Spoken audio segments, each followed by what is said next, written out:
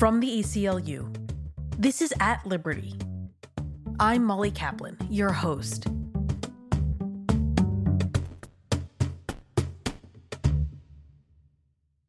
On Wednesday, pro-Trump loyalists stormed the Capitol in an effort to prevent Congress from certifying the Electoral College decision to elect Vice President Biden to be the next president of the United States. At the ACLU, we watched aghast like many of you at home. What we saw was a dangerous attack on American democracy. We know that we will be dealing with the consequences of the events that took place for quite some time, but we wanted to come together to respond to the moment, particularly focusing on moving forward with electoral integrity and a deeper commitment to racial justice. On this special episode of At Liberty, you'll hear experts from the ACLU in conversation. Monica Hopkins, the executive director of the ACLU of the District of Columbia, who will also act as moderator, Jeffrey Robinson, ACLU's deputy legal director and director of the Trone Center for Justice and Equality, and Dale Ho, director of the ACLU's Voting Rights Project.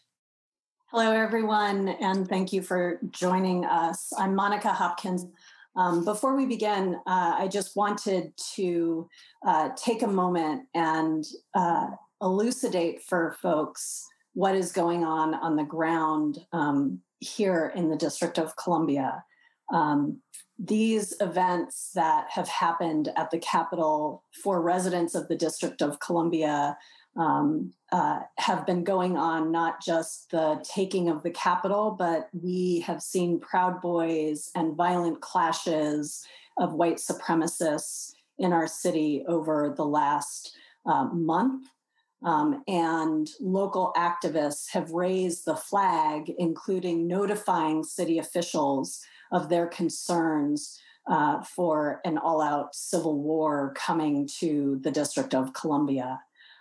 So these are deeply disconcerting, and the District of Columbia is in a very precarious place because we do not have statehood. Our National Guard is under President Trump, and additionally, because we do not have statehood, the president can take control of our local police department. So it is within that context of the local environment that I would love to talk more also about the national environment and how we proceed from here. So if I could start with you, Jeff, I sort of talked about we weren't surprised here on the ground about what has been happening. Can you talk a little bit? Other folks are shocked and surprised, and we heard officers saying they were caught flat-footed. Should we have seen this coming?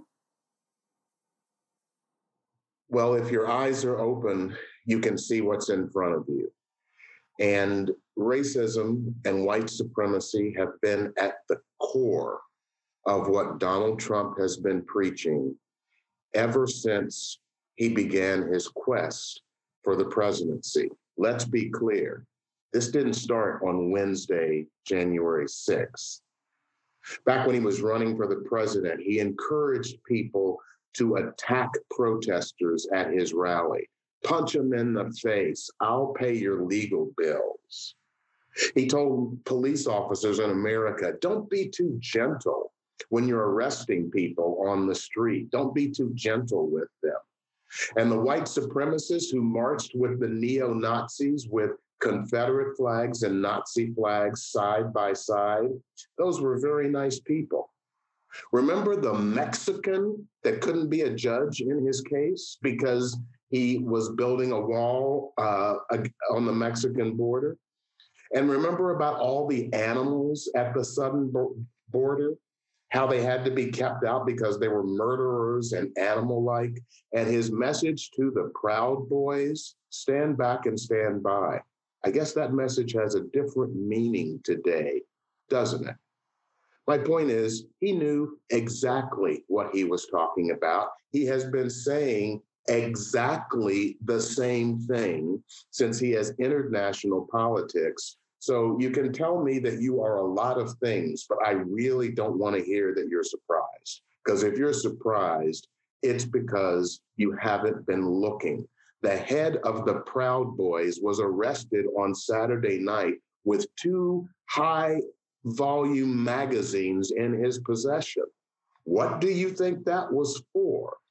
And as the president stood there Wednesday morning, ramping up that crowd and telling them, let's go, let's go, let's go, and then walked down to the Capitol, of course, like the coward he is, he retreated to the Oval Office and watched what he unleashed happen. So this is not surprising. We should have seen this coming for quite some time. And so it feels like there is this ramp up, and we should have been able to see it coming. And I want to talk a little bit about the events that were actually going on inside of the Capitol on Tuesday. So, Dale, is this what a congressional certification process usually looks like? No, congressional certification processes for the Electoral College vote are usually pretty sleepy affairs. You will occasionally get 1 or 2 objections. In 2016, there was one. In 2004, there was one. In 2000, where we had was probably the most contentious in recent history. You know, there were a lot of comments made on the floor, but we've never had anything remotely like what we saw on Wednesday, at least not in modern times. That is, it's, you know, I just want to say, you know, the ACLU obviously supports the right to protest, right? And sometimes protests can be disruptive, right? But I think there is something quite different about the kind of storming of the floor of the Senate and House while you know, our elected officials are trying to tabulate the vote count for the presidential election and certify the winner. Obviously, people have the right to have their voices heard. I think when there is an attempt of this nature to undermine the basic machinery of our democracy, that is, votes being counted and a national election being certified, we're striking at the heart of our democracy. It's an action that strikes at the heart of our democracy itself. Could you say a little bit more? I mean, you're someone who's sort of like walked these halls of Congress and the Supreme Court, and what for you, you know, like watching this and in those halls as it unfurled, what were your thoughts around this? I think a lot of people watching, I was profoundly disturbed. I can't imagine what it was like to have been in there for the folks trying to do their constitutional duty that day, and the staff trying to do their jobs. Everyone from the, you know, custodial staff to the legislative staff. It must have been terrifying, and as we all know, a number of people lost their lives. But as an outside observer, as someone who obviously had no, you know, personal physical fear at watching it from, you know, hundreds of miles away on my television, I was shaken watching it personally. You know, I do everything I can in my job to protect people's right to vote. But the right to vote is not simply the act of registering or casting a ballot. It's to make sure that your votes are counted and that the results of free and fair elections are certified and result in a peaceful transfer of power.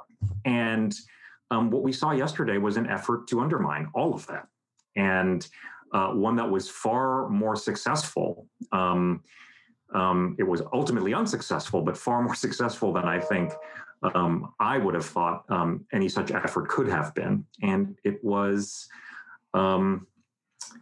eye-opening. I think to your point, Dale, one of the images that sort of struck me when we talk about ensuring that your vote is counted were the photos of the Senate staffers carrying the boxes of electoral votes. Was one of many of the images that I think will be emblazoned in my memory. But Jeff, I think, when we're talking also, and we would be remiss to not also make explicit that what we witnessed also was a visual display of white supremacy and systemic white supremacy in action. And so I wonder if you could sort of tell us what images stand out from yesterday and why. Well, I want to reiterate something that Dale said because I think it's really important. The ACLU has always been about the right to protest, the right to speak. This has nothing to do with protest. What happened on Wednesday was not a protest. It was a violent attempt to prevent the House of Representatives from counting electoral ballots to change the head of the government, a violent attempt to prevent that, not a breaking of a window in a downtown office building. This is something completely different. And let's think about, in terms of the images, the strongest image for me is the President of the United States standing in front of this country and saying, these are the things and events that happen when a landslide victory is stripped away from patriots. This president has no connection to reality whatsoever. The dreams that he has been putting forward that have been rejected by every court, by every appellate court, by the US Supreme Court, it's a fantasy. And yet he is saying, this is what happens when you take my fantasy of I won this election despite the fact that I got beat by millions and millions of votes. So his face saying those words is one of the strongest images that I will remember for the rest of my life. There were nooses that were erected on the Capitol grounds.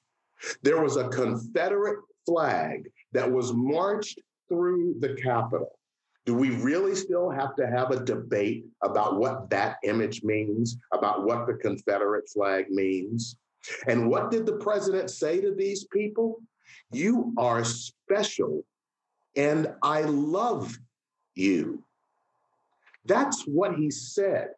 And so those are the images that cling to my mind, the images of white protesters taking what appear to be selfies with police officers who are supposed to be preventing them from entering this building.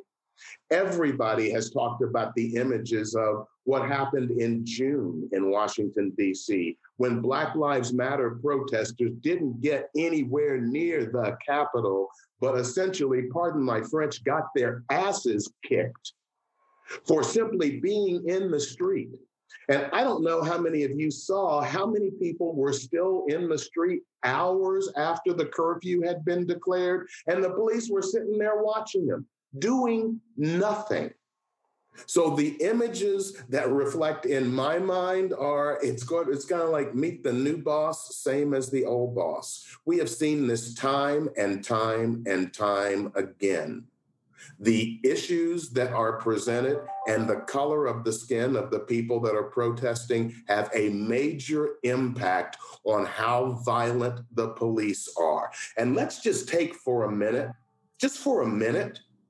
Dale said there were 5 people that were killed, whose lives were lost specifically because of this protest. That's on Donald Trump's head. What do you think America would be saying right now if a Black Lives Matter protest ended with 5 people dead? So what this says to me is that the strength of white supremacy and racism in this country is reflected by exactly what we saw happening on Wednesday. I am completely rational right now. Am I angry?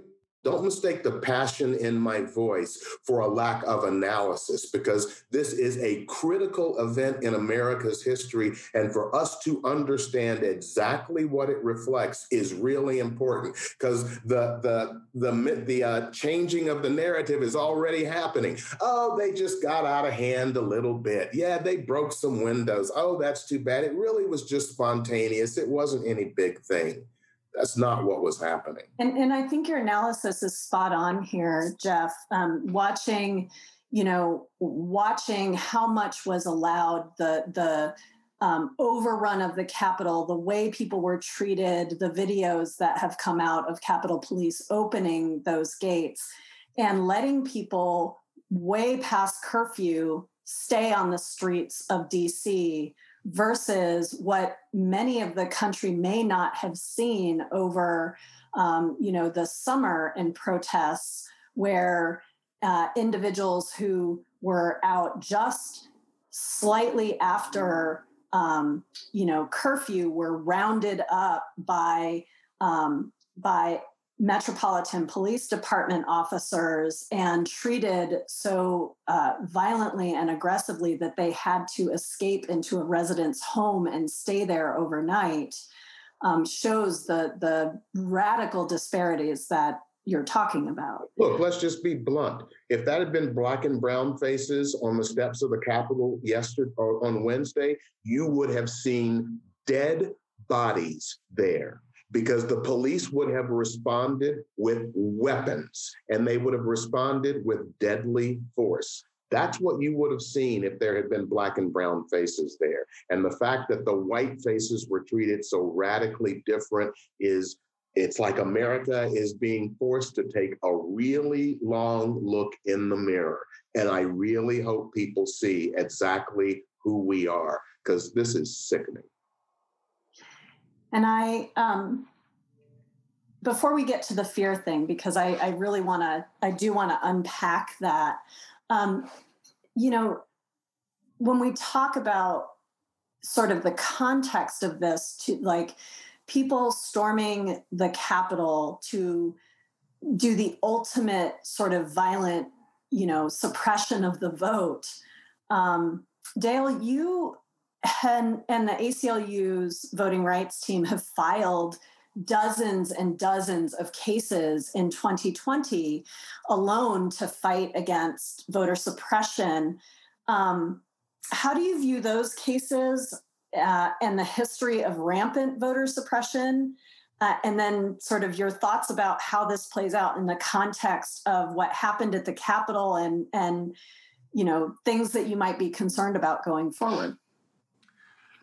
When I talk about voter suppression, I always try to remind an audience that, is aware of some of our darkest chapters in history with respect to the right to vote and the treatment of particularly voters of color in this country, that history is long, right? And I think even people who are aware of the darkest moments sometimes are not as fully aware of the lack of unidirectionality with respect to voting rights. Here's what I mean by that. We're frequently told a narrative that, voting rights at the founding were confined to a very small percentage of the population, propertied white men, like 6% maybe of the population. But slowly over time, it's just been sort of progressively expanding until we've gotten to where we are today. From 30,000 feet, that's not wholly inaccurate, but it's not. It commits an error of omission that I think is misleading. And the omission is this: that the right to vote has not expanded uniformly over the past 230 years. There have been moments of democratic expansion in this country, and they are always met by the forces of reaction, which have contracted the right to vote. Reconstruction was a time in which Black men were elected to Congress. People who just a few years earlier, had been property were now congressmen and senators. And that brief period of something close to democracy right? Not for men anyway, right? Not for women, but for men in the South, was vanquished by redemption and followed by almost a century of black codes, Jim Crow, and disenfranchisement. The period after the passage of the 1965 Voting Rights Act saw another, expansion of the franchise and participation that resulted in real change in the in representation at all levels of government, local, state, and federal. Nowhere near where we need to be as a country, but real change. And what we have witnessed over the last decade has been, I think, a reaction to that, right?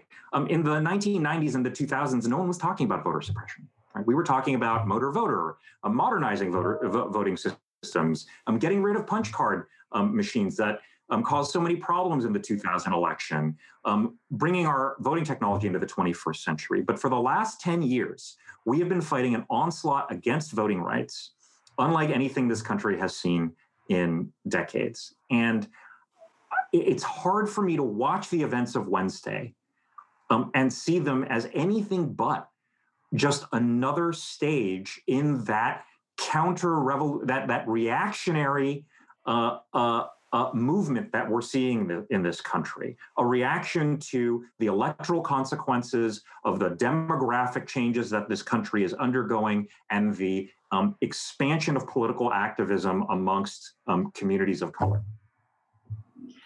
I really love that explanation, Dale.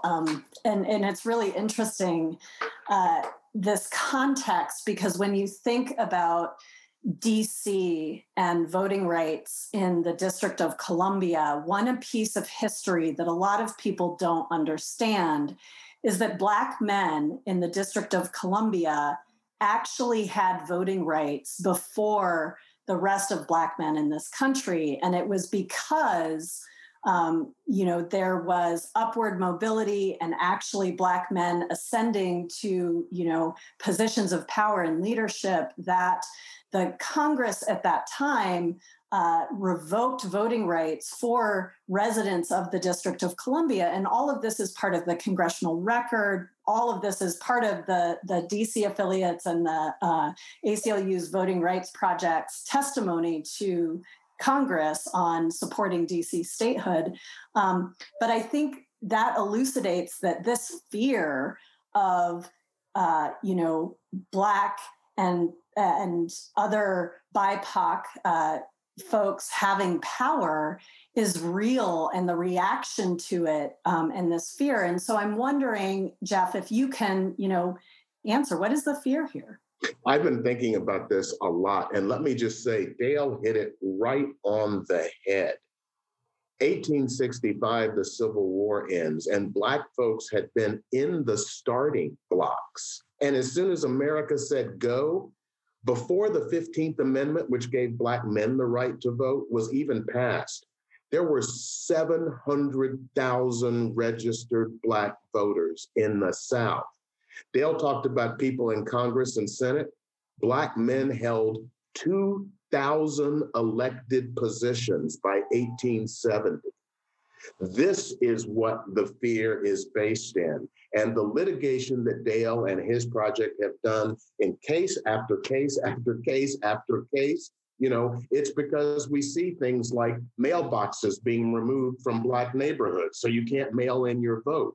Voting places being taken down, so you've got to travel miles and miles to cast your vote. Lines that are hours long with people of color standing there waiting in the rain because they're saying you are not going to disenfranchise me.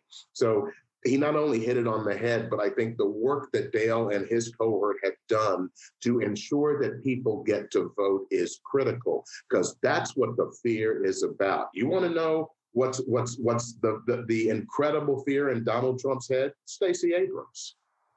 It's Black people voting. What do you think just happened in Georgia? A Black minister from the Ebenezer Church is now a senator in the state of Georgia. And that is a horrific thing to people like Donald Trump. Here is the thing that I believe that's going on. If you are a lifeguard, one of the things that you are taught at the very beginning, if there's somebody drowning and you're approaching them to help them, one of the first things you may want to do is to hit them in the face as hard as you can, because the person who can't swim will kill the lifeguard because they're so desperate and they're grappling and they're strafing and they're frantic. And what the lifeguard wants to say is, just calm down, just relax, and I'll get you back to shore. Fear makes people desperate. The fear of white supremacists in this country is that they see their privilege falling apart and they think they're never going to get it back. How many times has Donald Trump said things like, if I lose, we'll never get this back, or if I lose, this is what's coming? When people are desperate, they behave desperately. Look at what Donald Trump has done over the past weeks since the election. Doesn't it smack of incredible desperation? When people who have lived and benefited from white supremacy see those structures falling apart, they see America getting browner and browner. They see Black people all over America organizing and voting in ways that haven't happened since the 60s when Dale was talking about the Voting Rights Act. When they see these things happening, they get desperate. And I will say this, I am not naive enough to say that we are on a firm road to destroy white supremacy in America. We are certainly in a moment where we are facing it head on, and the white supremacists and the people who are comfortable with them, let me make that clear. I can't say that everybody who voted for Donald Trump or who supports him is a white supremacist. I can say everybody who has voted for him or supported him is comfortable with Donald Trump being a white supremacist, because there is no other tag that is accurate enough to describe him but that one. There is no dispute about that. And so when white supremacy sees itself falling apart, it gets desperate. What we are looking at in the minds of the white supremacists is the death of white supremacy. These are the death throes of white supremacy.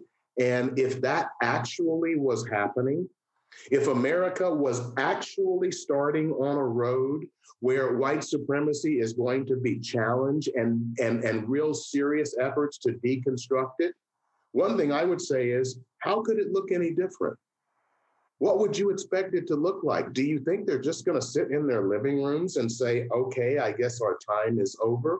No, they're going to come out in desperation, doing desperate things. So I think this is just another indication of how important this moment is in American history. And if you have any sense as an American of what our country stands for, if you have any sense that America should not be a country guided by white supremacy and racial hatred, the time is now to get out of your chair and to do something.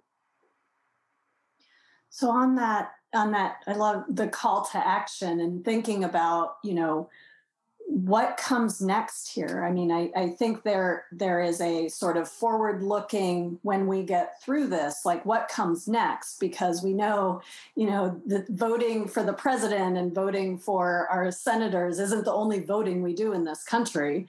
But additionally, one of the things that we do as the ACLU is hold the state and hold the government accountable. So what does what does it look like going forward, and what does accountability look like in this time?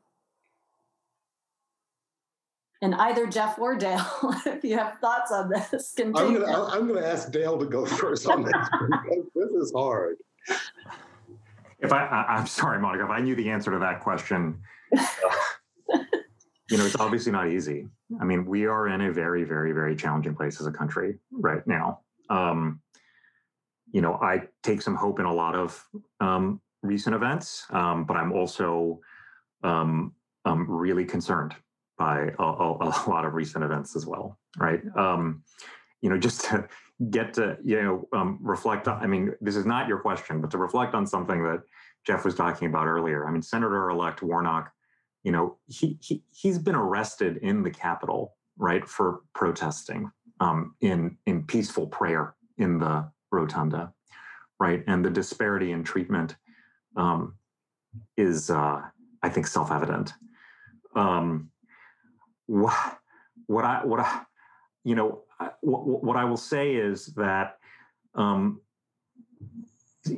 this isn't, and I think the elections show that this isn't the case. This isn't Donald Trump's country, right? He keeps talking about the 75 million people who voted for him. And, that's a lot of people, right? 81 million people voted for the other candidate, right? The people have spoken, right? This election was perhaps the most scrutinized election in American history in terms of the regularity and integrity of the casting and counting process. And on January 20th, it'll be a new day. Any thoughts, Jeff? The work will, I think, be just beginning at that point. Dale's got a hammer and he's hitting nails. The work is just beginning. And I think that is maybe one of the most succinct ways to sum it up. There is a new administration coming in. They're not perfect. They are going to have to be pushed on all kinds of things. And just in terms of what we're talking about with policing, the president is saying, I want a commission on policing. And as our organization has made clear, we've had commissions on policing since 1919, and they have all said exactly the same thing. So I think we are at a moment where our leaders are going to have to be held accountable, and the only ones that are going to do that are us. And so as Congress starts thinking about legislation, we have to be prepared to make sure that legislation actually has some connection to solving the problems that we're talking about. I've been saying this for the past several years. We are at a tipping point in America on all kinds of issues, but especially on issues of racial justice. And every single time America has come to a tipping point on racial justice, we have rolled back. And Dale gave you basically the places where it happened. When we formed the Constitution, we had a chance to break away from the incredibly horrific slavery that was going on in the colonies. And the Constitution doubled down on white supremacy.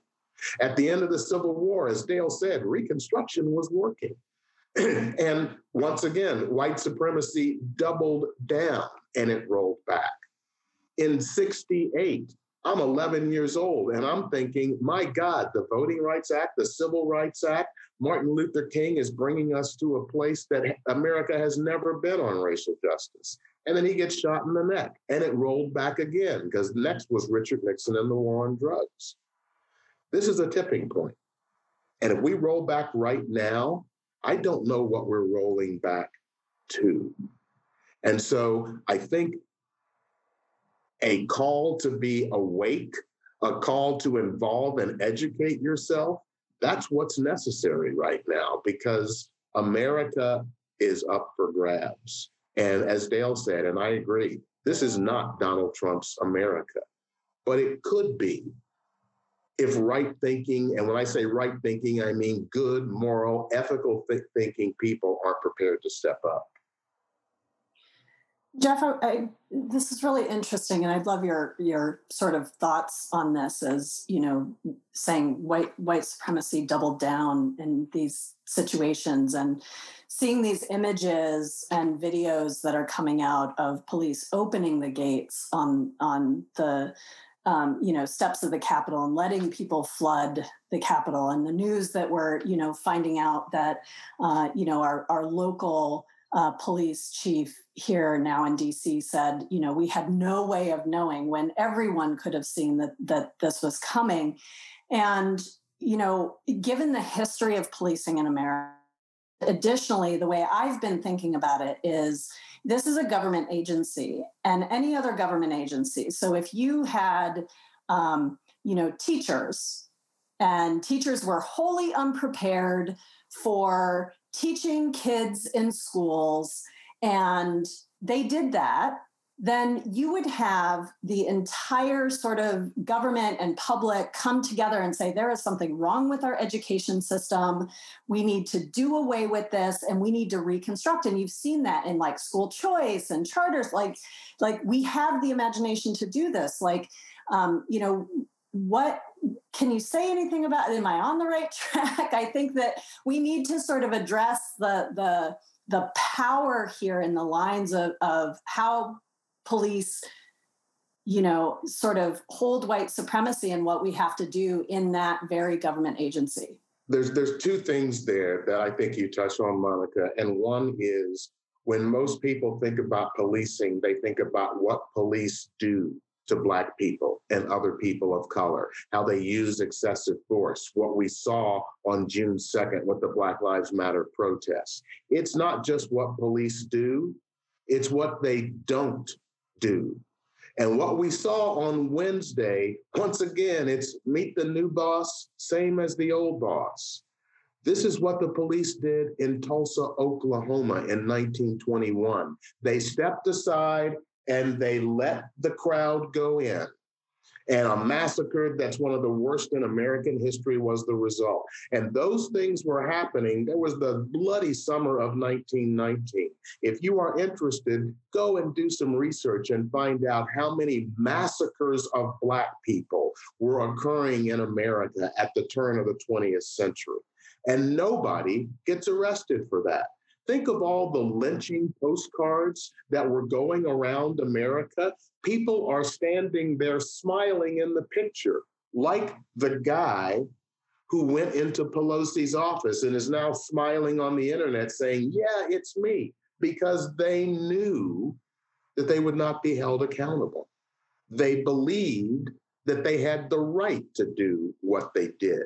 So when I look at the issues about policing, I think it's important, again, to focus on it's not just the over-policing or the extreme violent policing or the murder of Black people that is being concerned. It's what police don't do to protect our communities and to protect people who are not in these positions of power.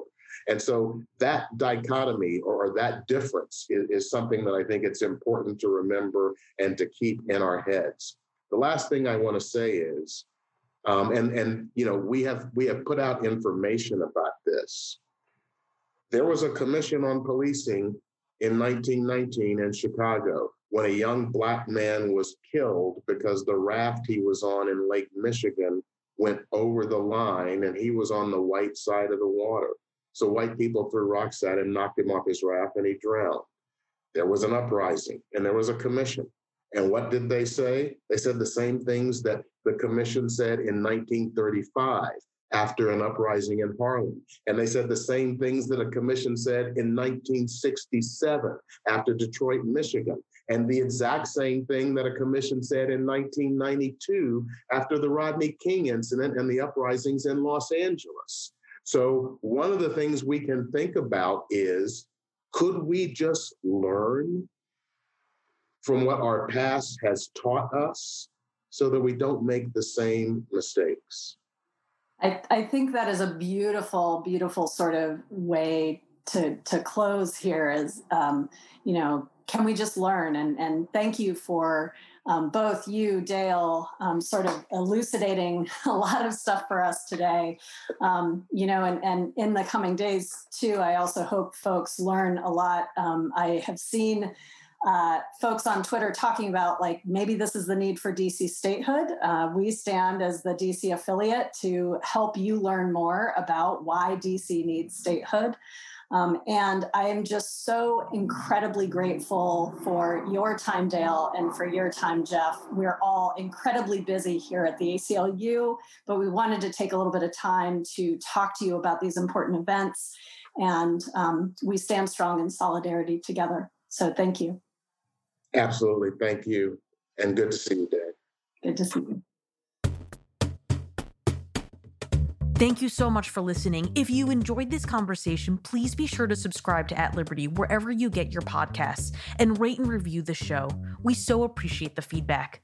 Until next week, stay strong.